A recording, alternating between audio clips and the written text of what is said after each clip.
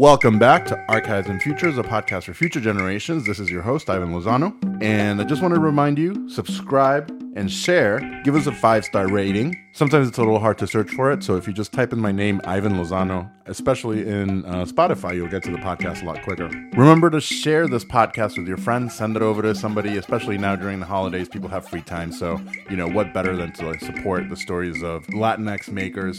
And follow us on Instagram, SoundCloud, Facebook, and Patreon, Archives and Futures, one word, spelled out. And without further ado, let's get started with the interview. So enjoy the show.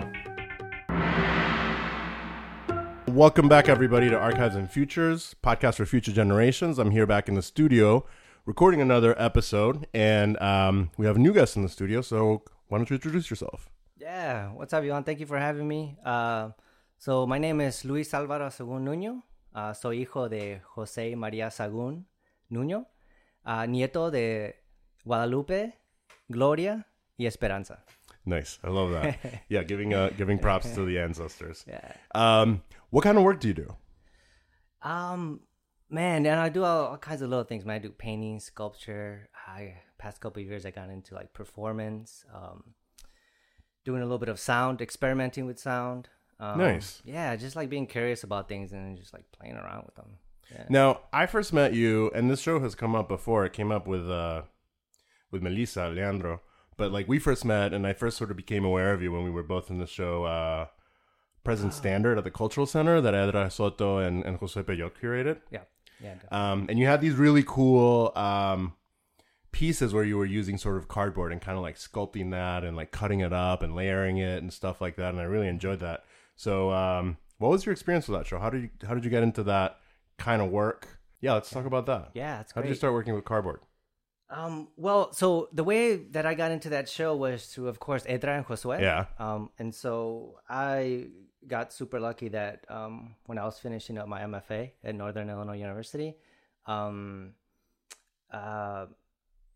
was a visiting artist. Nice. And I had my thesis show up. Nice. And her and Dan came in and looked at the work, and I wasn't there. Later on, that we did a little we had pizza afterwards.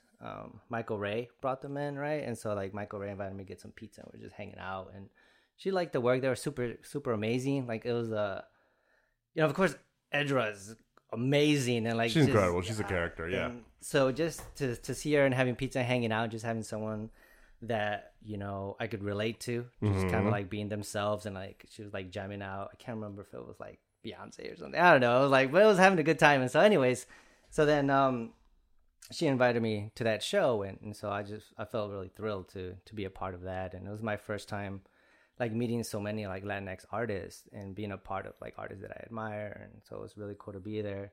And the pieces that I had there is part of my cardboard series, which is the piece is called Conflicts of Desire. And this is what I was working on in grad school, where I would go out into a community and I'd pick up cardboard in specific areas. And then so that was all repurposed cardboard. Yeah. Mm-hmm. And I would glue it all together. Mm-hmm. And then I was in grad school, I was experimenting with trying to see if what my artistic hand was, trying to develop my own voice. And so I was using different types of instead of traditional materials like paintbrushes and that, I was using materials like sawzalls and cut-off wheels, things that I would use from my construction background. And so that's how those kind of developed, from just experimenting and cutting and slicing, trying to find different ways to make a mark that I could feel at that point in grad school. It's a mark that could be mine, but I don't even know what that means anymore. But yeah, so that's how that happened. Nice. So how did you end up in maybe tell us, I'm always curious, and one of the things that I've always asked people is how did you come to art, and what were the sort of experiences that led you into figuring out that you were an artist and that you were going to be doing stuff like this? And for a lot of people it's been the Catholic Church, or their parents painting their house different colors, or for a lot of people it's also been after school activities, because those were free, so they just ended up making art, and they were just okay, this is where I belong. What was that like for you? Yeah. So my story is a little different. So when I went to undergrad, for me, I grew up in the hood, and I was really being involved the wrong people, and getting really messy, and then to go to college was just amazing, like literally a miracle. And so I did what I was like kind of told what to do to hit these markers of success. So I knew that I like making things. You know, and I wanted to be a mechanic, or I wanted to be a body shop tech. So I love working with my hands. So I was like, like, that'd be cool. And I couldn't find what I wanted to do in college, so I ended up following like learning about product design and industrial design. Oh wow. Yeah. So I did that, and I fell in love with it, man. Like it consumed me, you know, like sketching days. And like, so I have a BFA in that, but I think that's very different than getting a BFA like in an art school. Right. Like, Absolutely. Like, very different. Yeah. And so after undergrad, I started designing furniture. Nice. Designed furniture, did that for a couple of years, and then I used to be it was like a technical illustrator, like engineer with like these weird machines that form and slice like meat stuff. It was disgusting. Oh wow! But wait, it was they really slice cool. meat? Yeah, it's like those. You have to like sketch like. How they, I'm confused.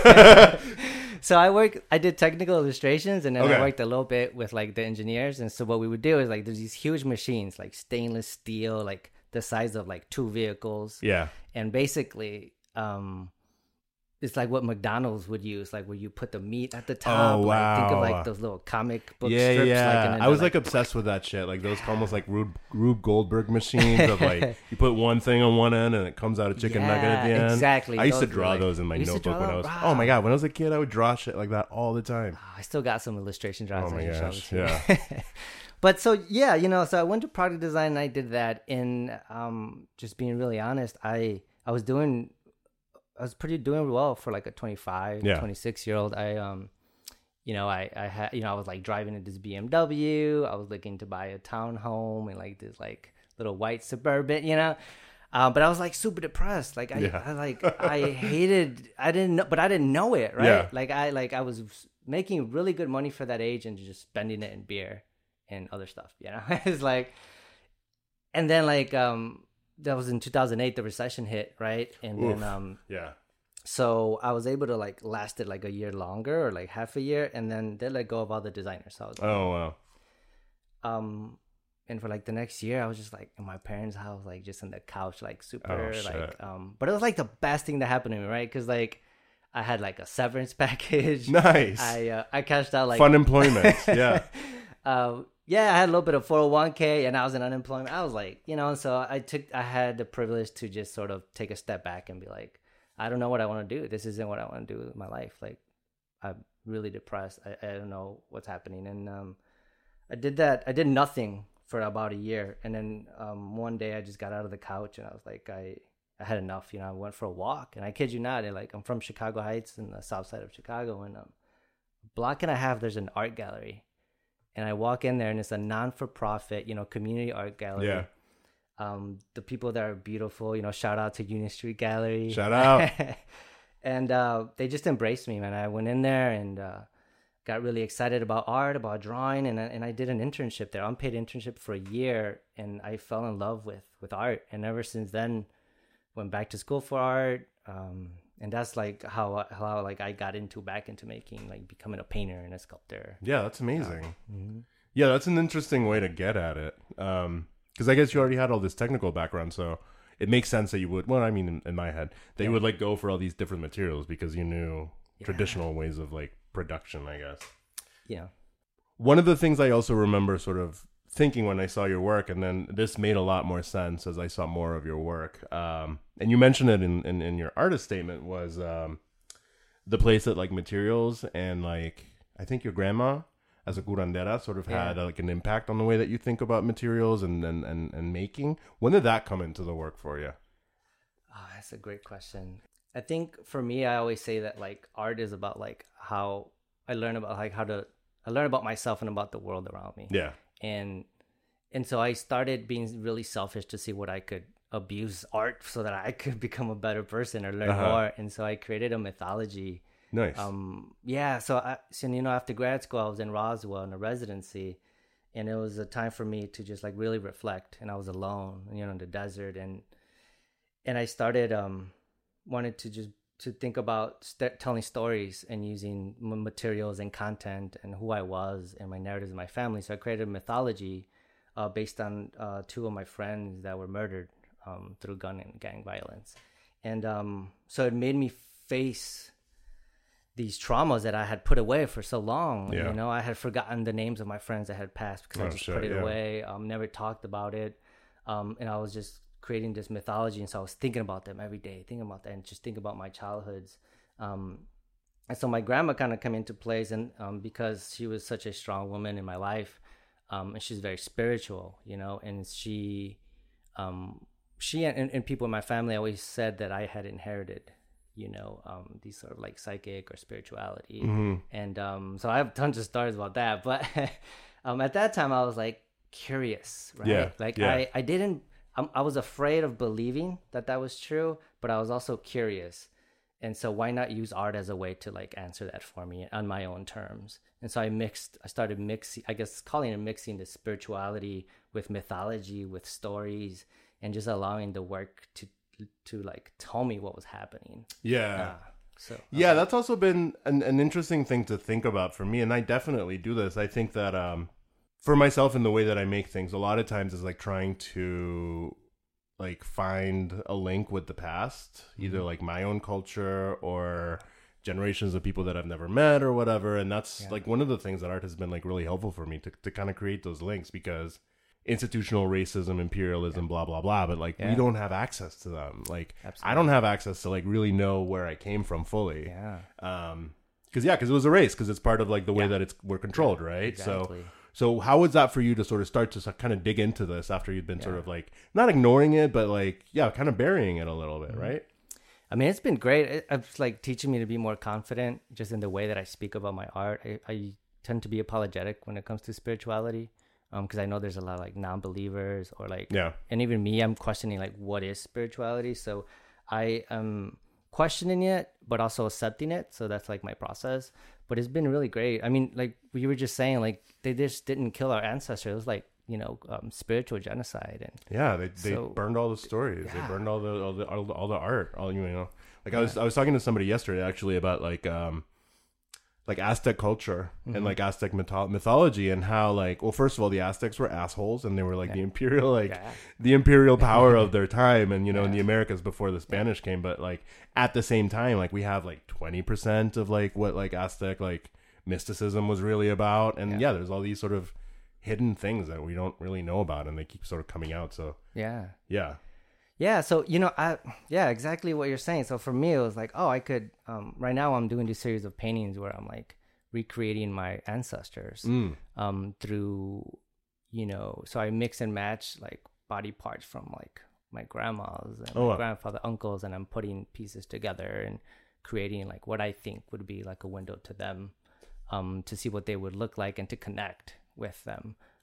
Using like my own body, like or my family, like recording my mom's heartbeat as a way to think about that sound that connects you, your heart and your DNA to them.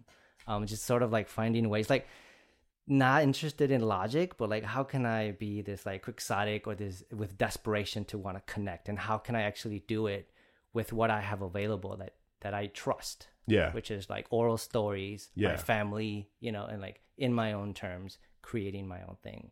How do materials fit into that? I normally use a lot of construction materials, because for me it was like about creating narratives and celebrating working class, and also just thinking of like the idea that like everything maybe has meaning. And so it's, I don't know how to explain it. So if is something arbitrary or nothing is arbitrary, so then everything, I started thinking about, all right, so if I'm using these 2x4s, they represent, you know, sort of this working class, the toughness, but then it like gets too masculine. How do you like turn it, you know, get the energy out? I don't know. So I think that was limiting me, I think, in a way, just using those materials. And I think there was a moment when I was just like, you know, fuck it. I'm just going to like go with materials that call to me. And I've started introducing like beads in my work. Nice. Sewing, braiding, and so a lot of more like soft materials. And then I've just been having a lot of fun mixing those two together. So I could still have conversations about working class, about my own history, and about, you know, like undocumented workers here with content on the materials. But then I could also, with these new materials, giving me more place to have more freedom, more imagination, and for me to like learn more about these materials. Yeah. Nice. And how's your family kind of reacted, or not reacted? Maybe that's not the right word, but like, how has your family? We'll go with reacted. But how have they sort of like come to like feel about like your practice and everything? Because it seems like you just. It's like you just kind of appeared. It seems, you know, it's like, oh shit, suddenly like here's this like, you know, almost like shamanic figure, because I think that like artists, like we kind of have that place in society where we are kind of working through things in culture, like through our work. But as like, you know, coming from like a working class immigrant family that, you know, maybe didn't have that much art around, like what has that been for them? Has that helped them? How do you fit into that? Especially since you're working with like their heartbeat, their images, in a couple of ways. So my parents are proud, right? They're like, you know, I think the fact that I had, because of their hard work, the privilege to select what I wanted to do with my life, that's a win for them. Definitely. You know, they don't really sometimes understand the work, you know. But I think, you know, like my mom be like, mijo, pues no sé qué estás haciendo, pero you know, yo te apoyo, you know. But I think that's why I created the mythology, because, you know, so one of the things is like, I didn't have a great relationship growing up with my father, right? Like thinking, you know, like Mexican farmer, you know, treating me like I had to like grow up to be a man, right? And so I was like, all right, how can I use art as a way to like, you know, get to know my father a little bit better, or to really connect with family? And so my dad has, and my family has all these paintings of farms and trucks and all this stuff, and he has these tigers like the San Marcos, you know, and like, so that's where I got the imagery for my mythology, so that I could be like, look, this is the same thing that's inside our homes, like it's the same kind of imagery, and so I think they've been able to understand that a little bit better. But they are very supportive, and I think sometimes when I make work that's more figurative, they kind of connect with that a little bit more, because it looks real. So they're like, oh yeah, I understand that. But they're very supportive in that way though. Nice. Yes. One of the things that also like kind of influences me a lot are like markets and folk art. So I kind of feel that kinship with your work, that for me, like Day of the Dead, Dia de los Muertos altars, or like things that are made like out of like cardboard and plastic and tape and things that aren't supposed to be like art materials, or something really kind of political in the way that I feel about those materials, because they aren't bronze, they aren't meant to last forever, and they're definitely not, you know, not precious in that way. Definitely. I mean, one of the first solo shows I had in Chicago, I invited all my family, right? So they all went, and when I was younger, I used to work construction with my uncle. He used to drywall, he used to like general contract work. And so my uncle came and he saw these sculptures that I made of like with drywalls and all this. And he just looks at, he's like, you didn't learn anything with me. Because like, you know, because like it's all like broken, and like I'm using it like I'm like, oh no, Uncle's about breaking its identity and giving it freedom, and now it's supposed to do this, but it's not. And he's just like, like, you know, like he appreciates it, but it was just like, for him it was funny because it's like just being really messy with it. And, but he was just also just giving me a bit of a hard time. But nice. It's funny though.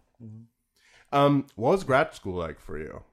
It was, because I mean, grad school sucks. I mean, it's like an intense 2 years, but like, you know, it messes you up. It does. So I mean, I think it's like for me it was a necessary evil. Like for me, education, like I needed it to like be where I am. You know, I didn't grow up with like a reading culture. When I was in high school, I shouldn't have graduated from high school. Honestly, I don't know why my teachers passed me. But they're just, and so when I got to undergrad, I shifted and I started like working really hard. So when I went back, I was like, to go get an MFA, like I took it very serious. And I went to a 3-year program because I needed it. I was like really behind. You know, I felt I was really behind.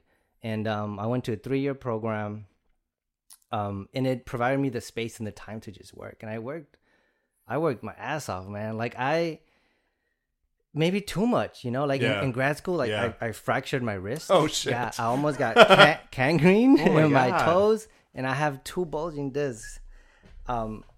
Because, you know, from like performances, from like figuring, like you went hard. Work, I went hard, you know, and that's sort of like the question I always ask myself, like, what did I go too hard, you know? But I went to a state school, so I had tuition waivers. I was fortunate enough to get fellowships and scholarships. So like I basically got paid to go to MFA. You know, So that was like, yeah, I needed it. Like I was like, so, I needed to catch up with like what the art world was, what they're doing. Like I was very naive and like very green. I shouldn't say naive. I was very green. And so, yeah, I worked really hard and, to try to sort of catch up. But so it was necessary for me.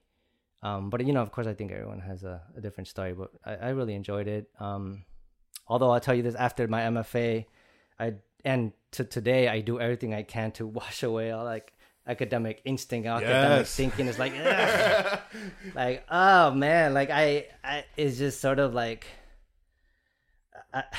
everything that I do now almost like is rejecting that. Like, you know, like I don't want to be a part of that canon. And like, I'm grateful. I don't want to sound like I'm not. I'm grateful for the faculty that I had on my committee, and there were some great people there that I wouldn't be where I am without. But I felt that also being like, I was one of two, you know, students of color there in the MFA program. There wasn't someone that could really like have conversations about trauma and spirituality and being erased and like how to reclaim power. None of that, right? It was just like, here's Rauschenberg, you know? Was the faculty all white too? Yes. Yep. Oh. Definitely. I mean, I'm feeling bad if there was somebody I'm trying to think really hard. If you can't think of anybody like at the top of your head, that seems like somebody that would jump up. Yeah. Yeah. No, definitely all white. Yeah. And that's like also like a common thing too. Like, you know, the years after grad school are just like a process of like getting over being in grad school and just washing the grad school off of you. Yeah. Kind of getting over that. Yeah, definitely. But you know. But it was. But that's kind of the point, though, right? Because that's like what makes you make more work and just kind of like work through those issues. Like, it's not enough time grad school to do that. Yeah, no, definitely. Yeah, like I'm like I've mentioned before, but I'm still like working through stuff in grad school. Like 10 years down the road, it's just too much. It's like this concentrated burst of just. I mean, like I still have like voices in my head of like when I'm doing something of like judgment, like, oh, I'm not supposed, like, no, don't think that way. Like, no, fuck that. Yeah, exactly. Like, no, that's you believe it, like, you know, like, right. Yeah. Getting that thicker skin and that sort of like focus and just like allowing yourself to just say like, no, I'm just gonna do this. Like, I don't need to pay attention to anybody else now anymore. Yeah, or to apologize. Yeah, or to apologize. Yeah. It's like, I'm gonna do it. Right, yeah. One of my advisors in grad school, one of the best things that he said to me is that when you're making things, it's definitely never the time to say no or to like think about what you're making or to judge it. It's like, do that when it's done. Like, just keep working and then just like figure that out later. But when you're doing it, it's a terrible idea because I hate most of the things while I'm doing it. I'm like, I don't know if this is right. Like, I don't know where this is going. Yeah. So what's that process like for you? Maybe let's talk about your studio process. What does that look like for you? Yeah, it's funny you bring that up. I mean, I think and make at the same time, you know, like nice. For me, like when I have an idea or don't have an idea, I'm always in the studio just making. Like I am one of those, I guess, like artists that are like, I'm a maker. Like I'm really obsessed with like using my hands and working because it gets me thinking. That's how I think. And so I need to start breaking things, putting things together. And then that's where it leads me into like doing research more. I mean, like, oh, this is interesting that I came across this. What does that mean? And then I start doing more research. So, like, for example, I had this old drawing from grad school, and it was of my cousin, and it was his life-size drawing with an armor. And then I put that away. And then I think a couple months ago, I found it. I pulled it out, and I was doing research on Hernan Cortés, and there's a painting that used to be at the White House when the United States took over the land of Mexico. They had this painting of Hernan Cortés, and all the soldiers called themselves New Conquistadors. So it's like, ugh. You guys can't see this, but I just made a face. And so the armor is very similar, almost identical in the shape and everything that's happening with Hernan Cortés. And so that got me doing research got me thinking of like wanting to use art as a way to talk about that. And also like my last name Sahagun comes from like the Franciscan Bernardino de Sahagun that did the Florentine Codex, and also realizing that some of my ancestors are from Spain and how do you reconcile that you're part colonizer and indigenous? And I think the only way I know how to think about it and process it is through making.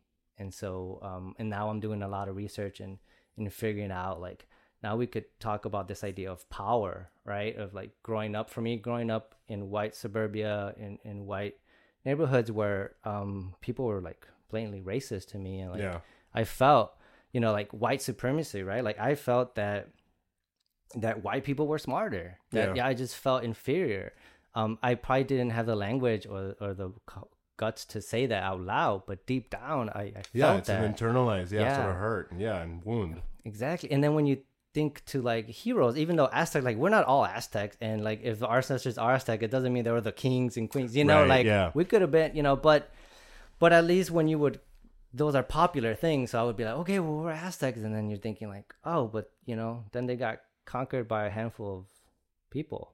Then if you think of power in the terms of how it's being presented here in this country, of like aggression and kill, and then but if we think of power in a different way, like empathy, vulnerability, but also demything those stories that they were told, right? So I'm doing a lot of research, and that all just came from me like drawing an armor. And so like now it's like I'm doing all of this research so I could create this body of work so that I could work with youth of color, and so to find ways to empower and to talk about these things. Yeah, absolutely. Yeah, Chicago's kind of a great town in that there's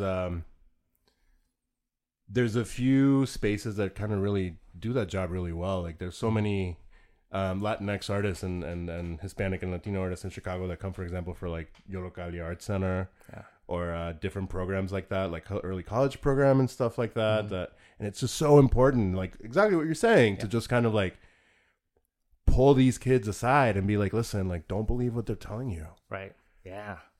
Yeah. Being that, being that person. And I mean, like that's something that me, as like somebody who's like getting up there, like in my like late 30s, like I'm taking so fucking seriously, of like, I also just kind of have to like, I mean, this is part of like what the point of this podcast is, but like just to kind of give this example, like, no, like they might tell you that you can't do this, but like here's a bunch of people that did, like you don't need to pay attention to that. Exactly. Yeah. And it's powerful. Like I work at the MCA, Museum of Contemporary Art, and I work with CPS, K through 12, and also sometimes adults as well. But the power that's there. So like so I'm an artist guide / teaching artist, and I work with students, and students come in and we talk about art, but it's inquiry based. So I ask them a lot of questions about themselves, about the art, and we have conversations, and they lead the way. But when like the youth of color come in, or like when someone that identifies as Latinx or Mexican, I'm talking to them and they're like, wait, like your name is Luis? Like, yeah. You're like, yeah, my name is Luis too. I was like, no, stop lying to me. Like, yes, it is. I was like, that makes us tocayos. And like, this kid's mind is blown, you know? And he's like, well, you're the teacher? I'm like, yeah, we'll be hanging out today.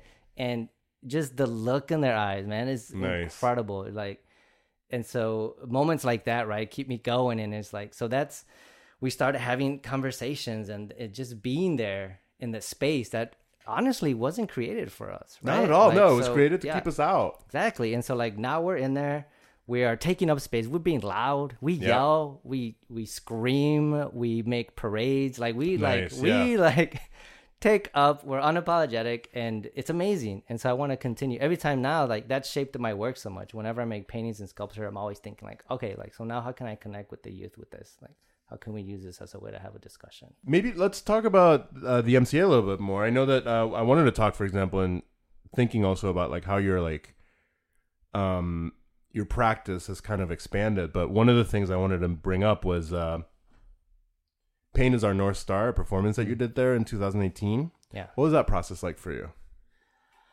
And maybe you can describe it a little bit too, because it was like performance and you created some of the objects. Yeah.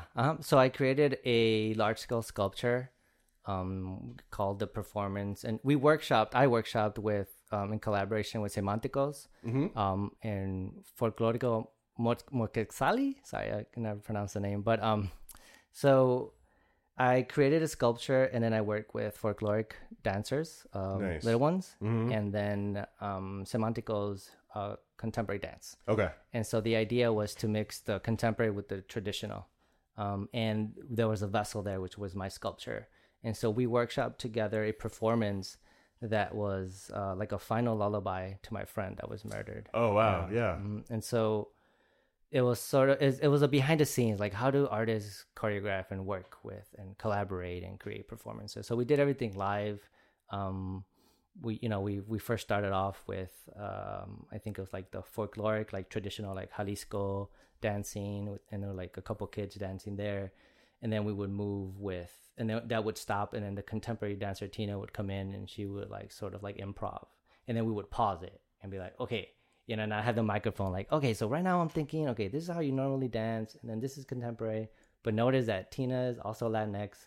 But did you see when the little kid just looked at her and like, like you see that moment, like that's what I'm thinking about. Like, how can we expand on that moment? And, so I just kind of like, you just sort of show or like reveal the curtain of like the thinking process behind that. And then afterwards, instead of having a Q&A, we had a reverse Q&A. Where so we shifted like where I and the dancers were in control of the questions, and we asked questions like, so for example, they have folkloric dancing. I was like, other than today, like where else have you seen this kind of dancing? And so it's like, oh, we're at a restaurant or these other places. Yeah. So it was the idea of like, again, like breaking the hierarchy that this folkloric dancing isn't as special or as tasteful as contemporary dance. And also that led into having conversations about why you shouldn't wear this type of clothing for like costumes, which, Right. So it was that idea of sort of like being generous to the public and allowing them to participate in this ritual, but then also like opening up the space to have these conversations of like, where maybe we could answer some of these questions that are problematic and have, and use pain as a way to guide us, to remind us that we're all human and we're all struggling. But if we have conversations, that we could find a meeting ground. So that's, I guess, where the title comes from too, right? Pain is a North Star. Pain is a North Star. Yeah. Mm-hmm. It's also interesting that, thinking about like routes of migration, and you and I were born in the same city, Guadalajara. Yeah. And we both ended up here, sort of like keep going north, and how like that like Mexican diaspora has just like ended up in Chicago and then further north. But thinking of ritual in this MCA performance, I really like what the MCA is doing with the Commons and including people that don't always, let's just remove the always, that don't get the attention in like the main galleries, and bringing in like local artists and artists of color and allowing them to sort of have these spaces to workshop stuff has been really kind of awesome to see that happen. Yeah, no, I agree. It's been incredible, and being like the MCA for me has been a special place because I've grown a lot there. As a educator, as an artist, has influenced me. So it'll always have a special place for me. But I think it's also like important to be critical, and I think like for me, the Commons is amazing. Yeah. Like that performance, like being able to be in that space and be celebrated and work with my colleagues there was incredible. And I think we might have talked a little bit on Facebook before. It's like, we're also like, how can we actually create change that lasts forever or last longer? And I think so. The Commons is a space where you invite artists, organizations that are doing amazing things in Chicago, which there's a lot of happening, which is amazing. Yes.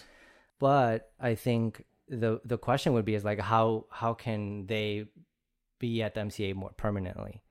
So so it's sort of like piggybacking off of these amazing organizations that they come in and they share, right? So if the MCA is talking about like, well, we're diversifying and we're being inclusive and look at these amazing things that we're doing, which they are, but it's through programming and through like, sort of this collaboration, which I don't want to make it seem like it's not good, but it is.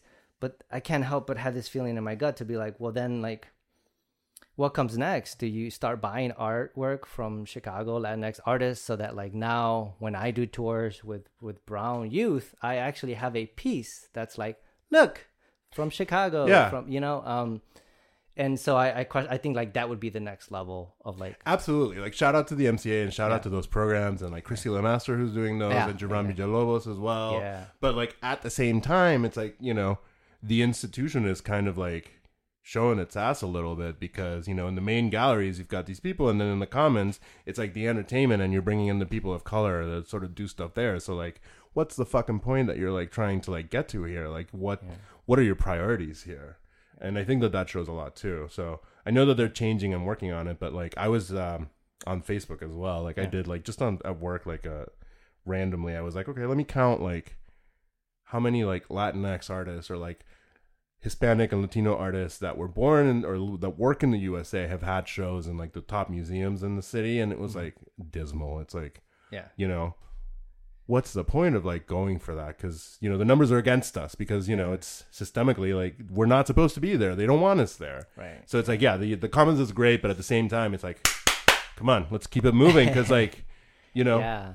And I think I also feel, I said I wouldn't apologize, right? But I also feel it's like thinking like, so the MCA has been amazing. They've done so much for me in my career and everything. And they're incredible. Before I even worked there, was my favorite museum. I think they're doing incredible stuff. I think they do great work. But also, like, we can't be, can I ever say this word, pronounce it by, like, we can't just settle, right? Like, we have to keep pushing. Like, we have to be the ones, like, bumping them up a little bit more. Like, you're doing great. Like, keep going. We need this, right? And providing feedback and, like, so that other institutions could follow and so that it just, like, it starts happening in the future. Yeah, definitely. You know, and I think it's not a negative to call people out, you know? Yeah. I think it's important, yeah, you know, because like otherwise they're obviously not noticing this on their own. Right. So somebody has to sort of like be like, hey dudes, like pay attention to what you're doing and like all the things that you're not doing, you know? I think that there's like really cool places in Chicago that are doing amazing stuff like DPAM with like Julia Rodriguez-Winholm, like amazing programming, just like doing an incredible job of like giving props to people in town that really deserve it and that really like have amazing work to show. So definitely things are changing. It feels that there's a lot of like different initiatives in Chicago and just in general to start addressing those things, but there's still a huge lack. Speaking about like being an educator, like another sort of like depressing statistic is I saw that there was like a study in like academia, and I think it's like 2% of faculty are actually like Hispanic or Latino men. Wow. So it's like, well, you know, when like that's hard, you know. It's like I can't even be like amazing. I have to be like amazing and then like so much extra, you know. And it's ridiculous. So so how did you get into being an educator? Because I know that right now you're doing like a visiting artist position, right? You're at Michigan State University. So I'm at Michigan State University. Visiting professor / artist in resident in critical race studies. Nice. Super long title, but it's awesome. How did I get into? So I actually have, I think, a cool story. So when I finished my MFA, I did a 1-year residency in Roswell. And then after that, I was open to going anywhere in the country, and I ended up getting a residency at Chicago Artists Coalition for both. Oh, nice, yeah. So I was like, it's meant to come back home, right? So I came back, and my priority was like, shout out to them too, by the way. Amazing. They're doing amazing stuff, and also like making sure that they include us in that. So shout out to that for sure. So that was really cool doing that, but at the same time, I wanted to focus on like being an artist, right? I had gotten a little bit of a taste of what it would be like to sell a little bit. I'd be like, maybe I could maybe survive. I was wrong, but then I always want to be a barista. That's where I'm going. So I want to be a barista, and I applied at this job in the West Loop at Sawada. Shout out to Sawada. And I was working there, you know, pouring coffee, doing some drinks, and that was a lot of fun. That was amazing. I loved it. And I met this incredible person. His name's Jefferson Pinder. Oh yeah, shout out to Jefferson. Yeah, shout out. And he and I started talking. It was around the time it was President Standard was at the Culture Center. And so Jefferson came in, and I was just like, man, like we just had a conversation. And then I told him I was an artist, and he's like, so am I. And then he's like, have you ever shown? I'm like, I'm at the Cultural Center. And then I told him about my piece. He's like, I just had my students like analyze that piece. This is dope. Nice. So I was like, yeah. He's like, why aren't you teaching? I was like, nah, man. I was like, I didn't feel I was ready, to be honest. Yeah. I was like, I'm out of grad school, 1 year out of grad school. Like I want to be a teacher. Like it's my passion. Like I want to be an amazing teacher. And I feel that I can't go into teaching right out of grad school because I need to know what it's like. Like I can't just come in and be like, tell the students what it's like when I feel like false, you know? Yeah. But he's really the one that kind of kept pushing me and like, because of him, I started teaching at SAIC in contemporary practice. Essentially, is what happened. So he believed in me when I was having some doubts, and it wasn't like, it was just I was focusing on my own practice and really having high standards to do that. And then was somebody being like, no, you know what? We actually need people like you, because there's people who aren't doing what you're doing that shouldn't be there, that aren't thinking how you're thinking. Yeah. Like, you're already thinking about your students and you don't have them. You know what I mean? Yeah. So it's like, and so, he was the main reason I got at SAIC. Started teaching there for a couple years. And then now I have this position at Michigan State. Nice. And what was it like going into SAIC and sort of like the first day of class for you and preparing for that? So it was great. I mean, I got hired, and I think I had like a little under 2 weeks to do the syllabus. And so I was like, but they ended up pairing me with, so there's co-teaching there in contemporary practice, and they paired me with Pete Fagundo. Also, shout out to Pete. It's amazing. So that was great. I mean, the students in contemporary practice are amazing there. They're incredible. That program's fun because they're so young. You can see their eyes. You're like blowing their minds like every other week, and they so fun. Work so hard. They're excited to be there, and positive energy. It's really great working in contemporary practice. I love that. So it was really challenging because I had 2 weeks to do the syllabus and just learning how to navigate that school, because I've never had been there, knowing where things are at, finding the classrooms, all these things that you don't think about, that just kind of come. So it was challenging, but I think I was able to do well, and so it was really good. You're getting visiting artist position, so you're obviously doing something good. Good. What was that like? Because I think there's something interesting also about like the process of applying for stuff, and you've mentioned a bunch of things that you've gotten from like application processes, and one of the things, at least for me, there's a lot of like imposter syndrome that goes along with like creating those applications and submitting them, that sometimes sort of get in the way of like letting you get, it's hard to get out of your way sometimes. So is that something that you kind of have to work through, or does that sort of kind of come more naturally to you? Some people are just really good at applying to stuff and don't get in that headspace at all. No, it is extremely difficult for me. I mean, again, like, it was a miracle that I went to undergrad. And so what that means is that, like, when I went to college, I'm not joking, I didn't know how to write a paper. Mm-hmm. I've struggled with English all my life because it's my second language. Right. Like, now I'm a lot better. I've been have an MFA. I've been working at it. I've been reading a lot more. So all those things are very real. And so when I have to write, I already, before I even start writing, think that it's difficult and kind of start shutting down. And to be honest too, like, so I grew up in the hood, and then all these sort of life experiences that I want to share in writing, I didn't know how to do it because I didn't know if I was doing it right with the language, right? So like, be like, oh, so I grew up in the hood. Like, no, don't put hood. All right, in the ghetto. Nope, no ghetto. I grew up in a marginalized, like blah, blah, blah. And so I was like, oh my gosh, like, why can't I just say this? And like learning. And so now I've been writing a lot, as like an everyday thing, writing my thoughts. It helps. I've taken writing classes, and so I've been slowly, very, very slowly trying to get better at writing, and so that I'd be able to be in like, these positions and try to get something more permanent and things like that. So. Yeah, that's great. What are some of the techniques also that kind of help you kind of get out of your way sometimes?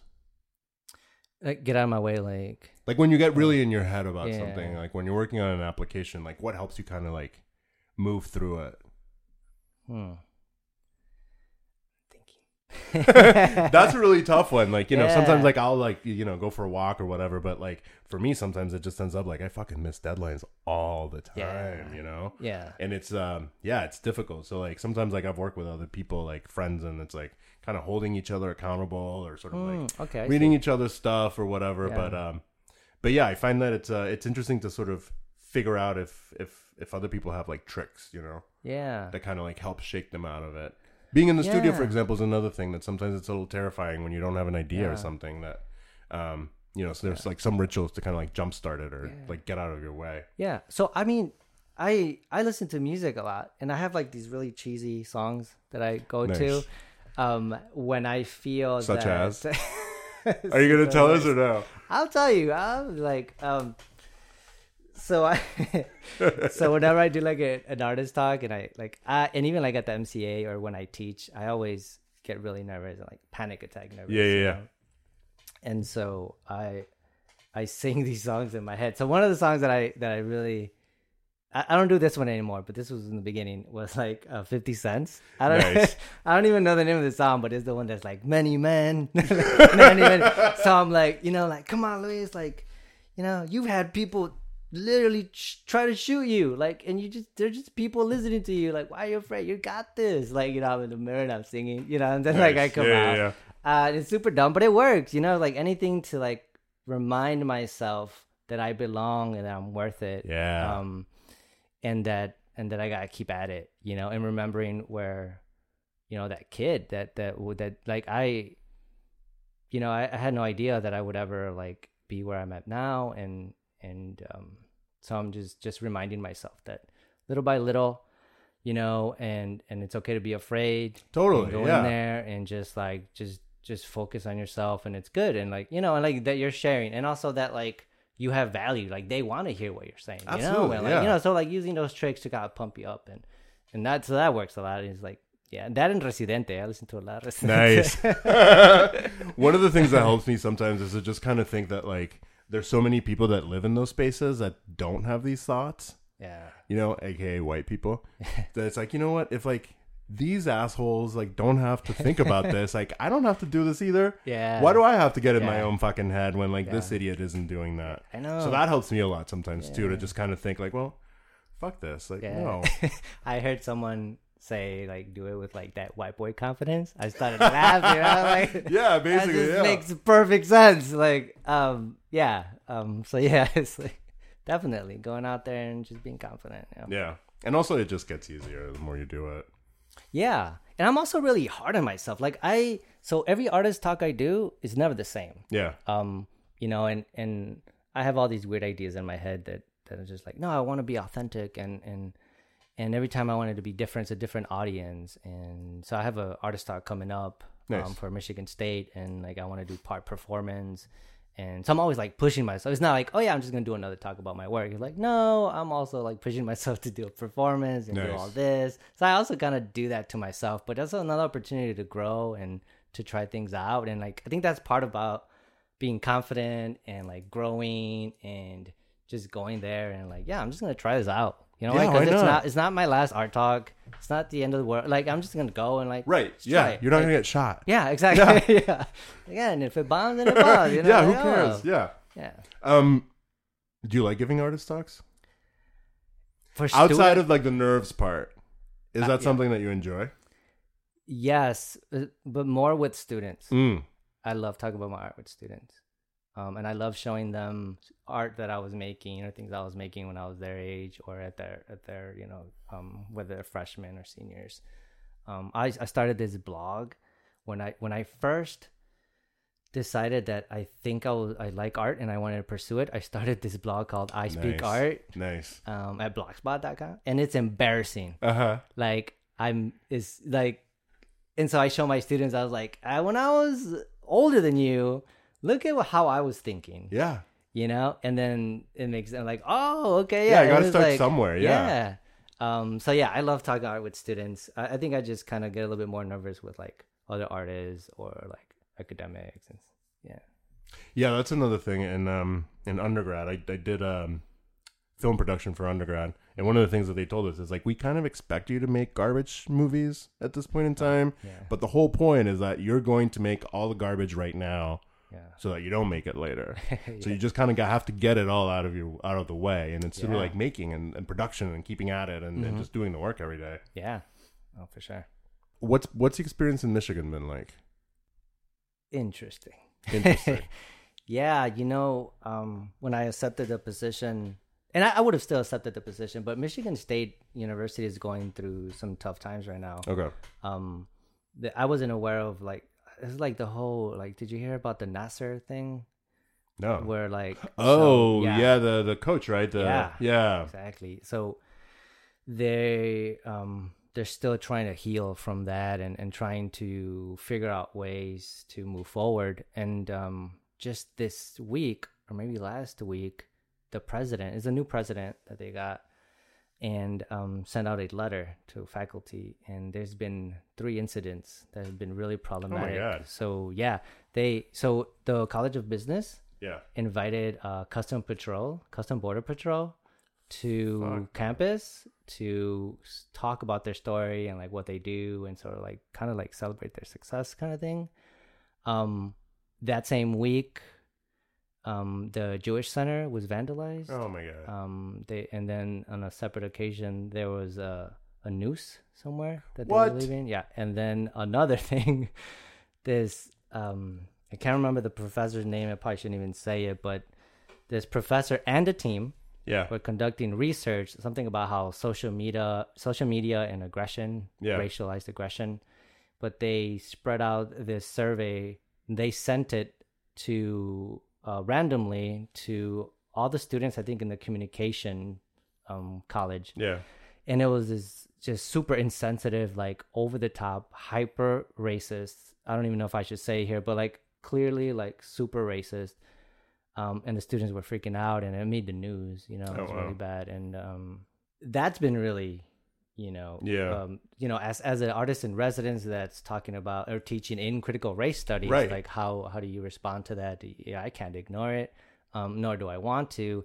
So we're gonna be in my classroom. We're gonna be like I reached out to the dean of the College of Arts, and he's really amazing. I think he's also new, and I'm also working with undocumented students there called Dream MSU. And we're working on a list of demands of what the students want, and they're working with like Black Alliance organizations. And so like the students are, they're moving, right? They're getting in action, and I'm sort of there to help, or facilitate space or like see what I could do at that time. But then also talking to my students in the class that I teach, and we're also going to work on finding solutions for that. And then we're going to come to the dean and maybe even the president with finding ways of like what can be done or what cannot. Like, I mean, I'm not that I could solve the problem, but like we have to like have these conversations, and I don't know. So it's tricky. Yeah. And it's such a difficult time too. I mean, it's come up in the podcast a bunch of times because of the administration and what's happening right now, but it's, it sucks. It's hard. Yeah. It's scary. Yeah. It's scary. And it feels, I mean, it is in some ways, personal to us, Yeah. And then, like there's so much anxiety and sort of like elevated heartbeat and just like absolutely internalized rage too. And like, how are you dealing with that? Yeah. How are you kind of moving through that? I think I'm focusing on that artist talk and trying to focus on the people. Yeah. I think, I grew up undocumented. And so I got really angry when the College of Business invited, Custom Border Patrol. Like that to me just is beyond absurd. I don't know. I mean, I'm leaning on, so part of, being an artist in residence, we have research money. So I'm creating I'm using some of it to do a scholarship for undocumented students. I'm also creating a kind of like an apprenticeship sort of mentorship role where students will come and help and work with me. So they'll get paid to work. And I'm opening it up primarily to DACA recipients. So just kind of doing what I can with what I have. Yeah. That's all I could really do. And I think I bring up the artist talk because I think, the students I want, they motivate me, right? And I'm like, okay, like I want to go and do this artist talk and be really confident and talk about how I'm undocumented and be unapologetic and then just be me. And then and show that, right, that I'm not afraid, even though deep down, I mean, I am afraid, but like I have to come out and I want to do that. And so I think I'm just sort of channeling that anger into like what things I could control and how the little things, like how can I leave the most impact in my time there in only 9 months. So I mean, just by virtue of being there and being in that position of like being a visiting artist and having this experience, like just seeing that somebody that comes from an undocumented background who was undocumented is able to just sort of get to this position is just such a guiding light and just such a like a beacon of hope for people that really need to see it, that through no fault of their own are in this shitty position because of white people. Because of Republicans. No, let's not let's not forget all the things that Democrats have done too. Yeah. But yeah, it's a shitty situation, and it's like, it's hard. Yeah. And Trump is in town today, which just makes me so fucking angry too. Yeah. But hopefully se le cae todo encima. Yeah. So what are you excited about right now? What kind of things are you working on, or sort of you were talking about the mythologies and how you're creating these storylines. Do you see like a specific sort of I don't want to say endpoint, but like a shape that they're going to take? Yeah, I mean, so I when I think of the mythologies, I think of storytelling. Yeah. And so I'm like, okay, instead of keep telling or the story evolving in a new direction, it's like, how can I tell maybe the same story in different ways? Yeah. So that's something that I'm continuing trying to do. But right now, that mythology work is almost like put on pause. Like I feel like I've kind of created, like, for better or worse, the body of work, right? Yeah. And right now, I'm super excited. So I'm gonna have a show at the Chicago Cultural Center. Nice. Yeah. Congratulations. Thank you. Super excited. I'm collaborating with Teresa Everything's Silva. amazing. Nice. Yeah. No, yeah. So I'm super excited, and I'm excited to show the new work that I'm gonna be doing there. Still working with like ancestors, inventing ancestors, and I'm working on this like really large scale puppet.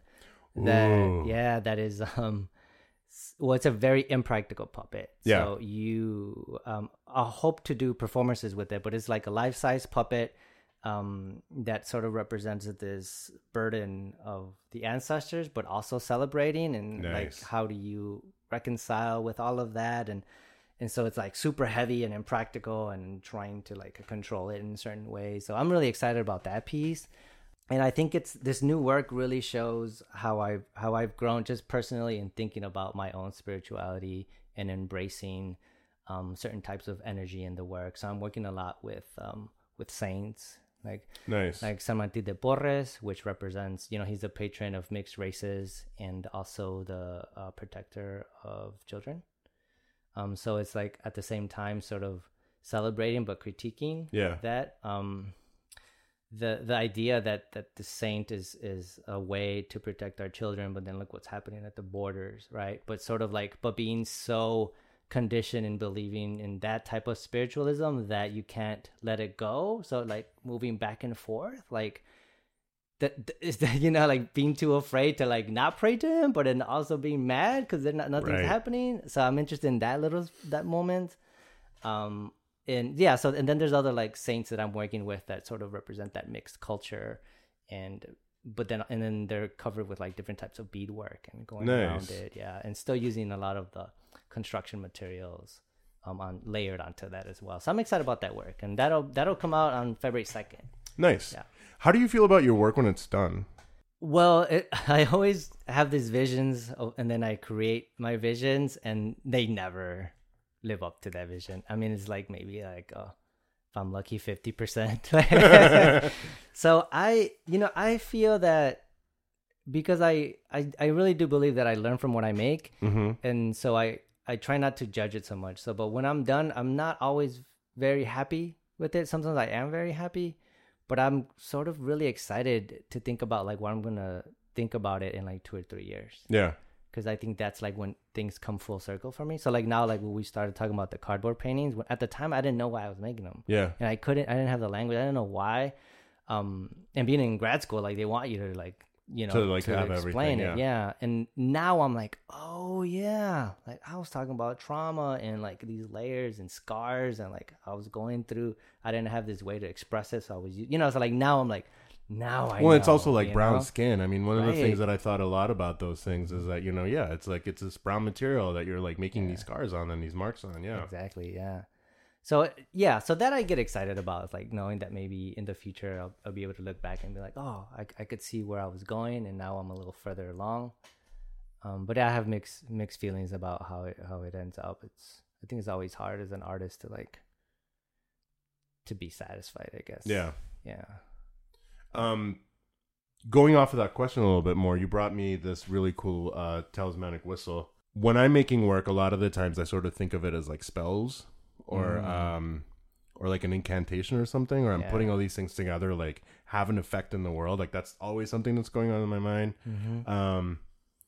You mentioned spirituality. What happens to the pieces like once you're done? Is it like, or when you're making them, how are they like characters? Are they beings on themselves? Are they just objects? How does that sort of work in your head when you're making work? Yeah, that's a great question, by the way. For me, they have a life. So after I show these pieces, or like when I show pieces, I have a solo show, and then when they come back home to me or to my studio, they're very personal. So they become, like, for example, I have this piece that'll be at the Culture Center that it ended up becoming some sort of altar, but it wasn't ever intended to be that. It was just, that was for me. Yeah. When the work came back, I created this space where I could feel comfortable, where I could be and channel energy, and no one had access to it.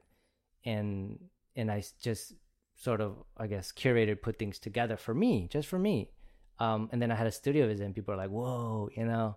And then now I'm like, oh, now I'm going to show it. That's kind of weird. So for me, they're much more than just objects. They really contain a lot of meaning, and I really believe that they're vessels for me to channel my ancestors and spirits. You know, like I was just working on this piece, this drawing titled Jose Morales, and like making that artwork for me was a way to time travel, right? Like spiritually and connect. And I think that's why I love art still so much. Like it's never fails to like provide me with an experience that I've never had before. Yeah, you know, so like Jose Morales was an alias that was created by, it's like 3 of my aunts, 2 uncles, and a cousin that were all undocumented that worked under the alias Jose Morales.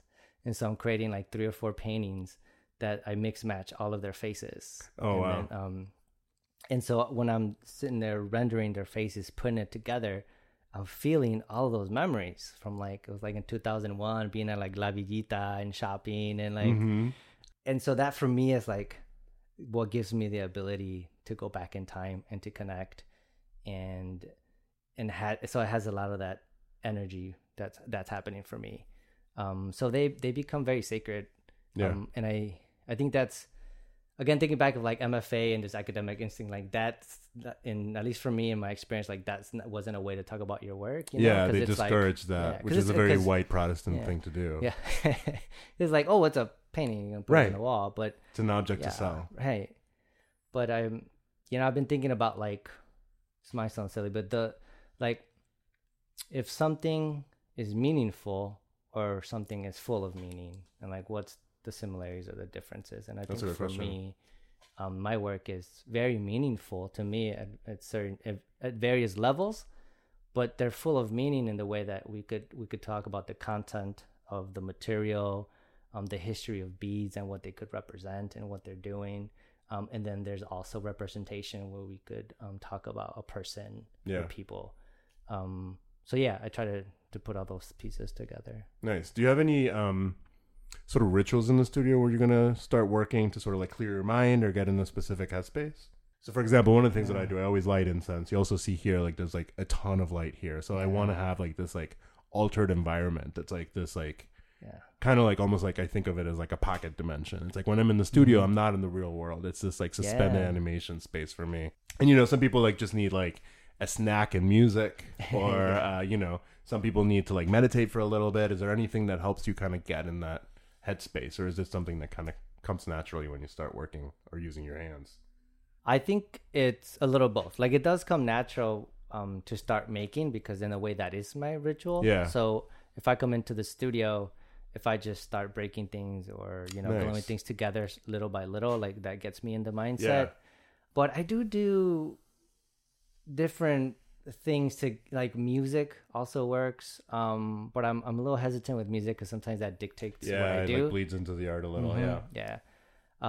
But when I had that altar piece in my studio, I would just sort of like lay. So because I have like 2 bulging discs now on my back, so I'm learning to slow down, and I think that it's been a blessing in that way as well. So that like now I come into the studio and I have to take breaks, so I go in front of these pieces that for me contain certain types of energy, and I lay there. Nice. Yeah, I'll lay, and sort of just remember, if it's the mythology of my friend or whatever, I remember those memories, sort of recharge my soul in that way while I'm recharging my body from like the lifting of the things. Yeah. Yeah. Yeah, that's awesome. And that also brings up a really important point, especially for people that work with materials in the way that you do, or sometimes that I do as well, is like, you have to fucking think about your posture when you're doing it. Like, you have to remember that your body is an instrument that is going to break down. And if you're not paying attention to the way that you're doing things, and I'm like definitely super guilty about this. My friend Steve, that I used to share a studio with, used to make fun of me because he said, you never have the right tool. It's like you're trying to do everything with the fucking chicken bone and it's not going to work out.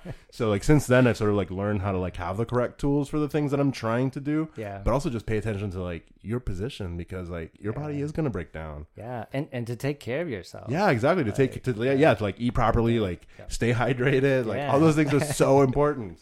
Yeah, like in grad school, I was working so much in the studio that I'd forget to eat. Yeah. Wasn't drinking water. It's terrible for you. I wasn't sleeping well. And that's when my body was like, what are you doing? And like, yeah. One of the other podcasts that I did, one of the interviews, it hasn't come out yet, but was with Marcela Torres. And she was thinking and she was talking specifically about that idea about like self-reparations and taking care of your body is something that we have to do as like people of color and brown people, to just get over all these like handicaps that kind of already come from like our position in culture, but also that it's up to you to like be kind to yourself in ways that maybe culture sometimes isn't. Absolutely. Especially like growing up working class and undocumented and immigrants, it's like work. Like I started working when I was like 14, and I was like doing labor. You know? It wasn't something light. So they're seen as expendable bodies almost. And it's so fucking depressing. And it's I mean, I definitely did this to myself, but like it's also like like man, like I do wish I had someone to have been like, hey, like like calmate, you're gonna you don't have to do this. Like it's just like be more patient, love yourself, and and it'll be all right. Other than that, what's some advice that you wish you would have gotten when you were much younger that would have really helped you, or some advice that you think like young kids should like keep in mind? I think when you talk to me about like rituals in the studio, I think I also sometimes have like daily rituals of like I read this book by, I think it's the author Samuel Betances. It's like Winning the Future Through Education. It's a good book. It's like for like first generation students going to school. And he says this quote that says like, don't let anybody else believe in you more than you believe in yourself. And that's always been the driving force for me. Because if you imagine the person that believes in you the most, and then you have to outbelieve them, like, so that, definitely like that quote really helped me out. But I think recently the thought I'm trying to grab that kind of escaped me was also, I think I was trying to turn it back into the idea that to really believe in yourself sometimes is very difficult. Yeah. So it's very difficult to believe in yourself when visually the information we're receiving is when not there. Right. The feedback. The feedback. Yeah. But I mean, I think advice that I would give, like, so I don't know if you've noticed yet, but I'm a little cheesy. But I think that like I want to tell my students or students out there or just people, right, that POC students of color, like basically like we need you. Yeah. That I know right now it's like difficult because of the going to college and it's expensive and you have to take out loans. But for me, like education was the only way that I could get where I had to. So I don't know that. I don't want to give advice to like maybe absolutely say go to college, but like I do want to sort of like call to action that like we need more people of color, more artists, more educators, and so que le echen ganas so that like in the future, right? They'll be for sure assisting in changing the social climate that we're in. Right, we got to invent the future, and we got to put ourselves in that too. Another question: what's in your personal canon? So like figures that through like art history or like local art or that you encountered that like you kind of keep going back to or thinking about when you're making things. Do you have any artists or movements or like elements that you kind of keep like thinking about and processing? I have one artist that I kind of always go to, and then I think also just like my community, like Chicago. Nice. Like the artist is Martin Ramirez. Okay. I don't know if you know. I don't know Martin. No. So Martin Ramirez was, I can't remember what year. So I think it might have been like 50, 60. No, maybe closer. Anyway, so, but you know, he's no longer here. He passed away. So essentially he's undocumented from LA. Okay. And he was working in California. Cops pull him over. And he had a mental breakdown. And so they put him in, at that time was like an insane asylum, right? Yeah. And so he didn't speak for a really long time. He forgot about his family. And so he used everything that he had at his disposal to create artwork. Right? Oh, so wow. like his saliva and Yeah. In my opinion, I'm not exaggerating when I say like it's some of the best artwork that I've ever seen. Yeah. As far as like storytelling, abstraction, imagination, just everything is like, it just hits you. It has all of it. And so what I love thinking about him and his work is just the beauty of imagination and wanting to reconnect with his family and what he remembered, because he drew things from his past, but he really couldn't remember who he was, but he used art as a way to connect back with his family and all these ancestors. So last question I want to ask you, Luis, what's your relationship to the internet? How do you feel about like the internet? It's complicated. I try not to go online. Well, when you say internet, I think social media automatically. So I try to be cautious of being online, because I just think that it's a tool that could really is really distracting. Yeah. And it also gets you. It gets me, at least. It rattles me in ways that I don't think it's healthy. So I think something common that happens is like if you see some of your peers having success, like even though I try to be aware and like it's not envy. I think sometimes you feel bad. You can't help it. Yeah, definitely. And these are my peers that I love and I celebrate, right? And so I think it goes down this cycle of like, like not thinking that way, and that your success is gonna come for you, and that success is theirs. So it's not yours, it's theirs, and celebrating. But I think we forget that in the day to day. For sure, yeah. And so when we see these things, maybe we're not thinking it at the time. For me, I don't think about it at the time, but then later I find myself really just kind of thinking that, it's like, fuck, why was I so moody that day? Yeah, you know. And so, but then it's also where I see what my friends are doing. So it's like, and it's like, so it's very difficult of like, and then also promoting, you know. Yeah, that's a huge part of it, especially like, you know, as like artists of color, it's like it falls on us a lot to like be our own personal cheerleaders. Yeah. So it's a complicated relationship, I guess, with the internet.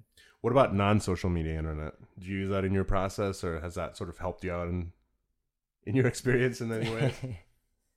I've been doing a little bit more research at the Newberry Library. Nice. Yeah. With Ana Lu. This is amazing. Shout out. Yeah, she's incredible. And so she's helping me sort of, like, you know, I was talking about earlier about how I could use art as a way to talk about shifting power and using art. So she's a librarian there. And so she has like the map of like Hernan Cortés, the one that he drew when they first, you know, conquered Tenochtitlan. And so like there's a lot of information in mind that I could go in person. So I do go to like those libraries. Special collections, I've been I feel like recently the idea of research has been shifting for me. Before it was more about my family, me, my body, and oral storytelling, and now it's like extending it into archives and special collections, whether it's at Michigan State or here at the Newberry. But in the internet, no, I mean podcasts. I love podcasts. Yeah. Yeah. Well, Luis, thank you so much for coming. That was a really great chat. Awesome. Looking forward to the show, the MCA, February 2nd, right? Yeah, Cultural Center. Cultural Center, yes. What did I say? MCA, yeah. Where can people find you? Well, you can find me at Instagram at L01E07 or at my website, luissahagun.com. Nice. Luis, thank you so much. All right, thank you. All right, thanks for listening, everybody. That was Luis Sahagun. You can find him on the internet. His website is luisahagun.com. That's LuisaSahagun.com. His Instagram is LSAHAGUN2. This podcast was recorded, produced, and edited by me, Ivan Lozano, in Chicago, Illinois. You can follow me on Instagram, Ivan Lozano Studio. You can follow my website, ivanlozano.net. Thank you to the Propeller Fund for the support for this podcast, as always. Thank you to La Spacer, aka Natalie Murillo, for our theme music. You can follow her on Instagram, SoundCloud, Mixcloud, or Facebook at La Spacer, LASPACER, or on her website, laspacer.com. Thank you so much for listening, and we will catch you next time.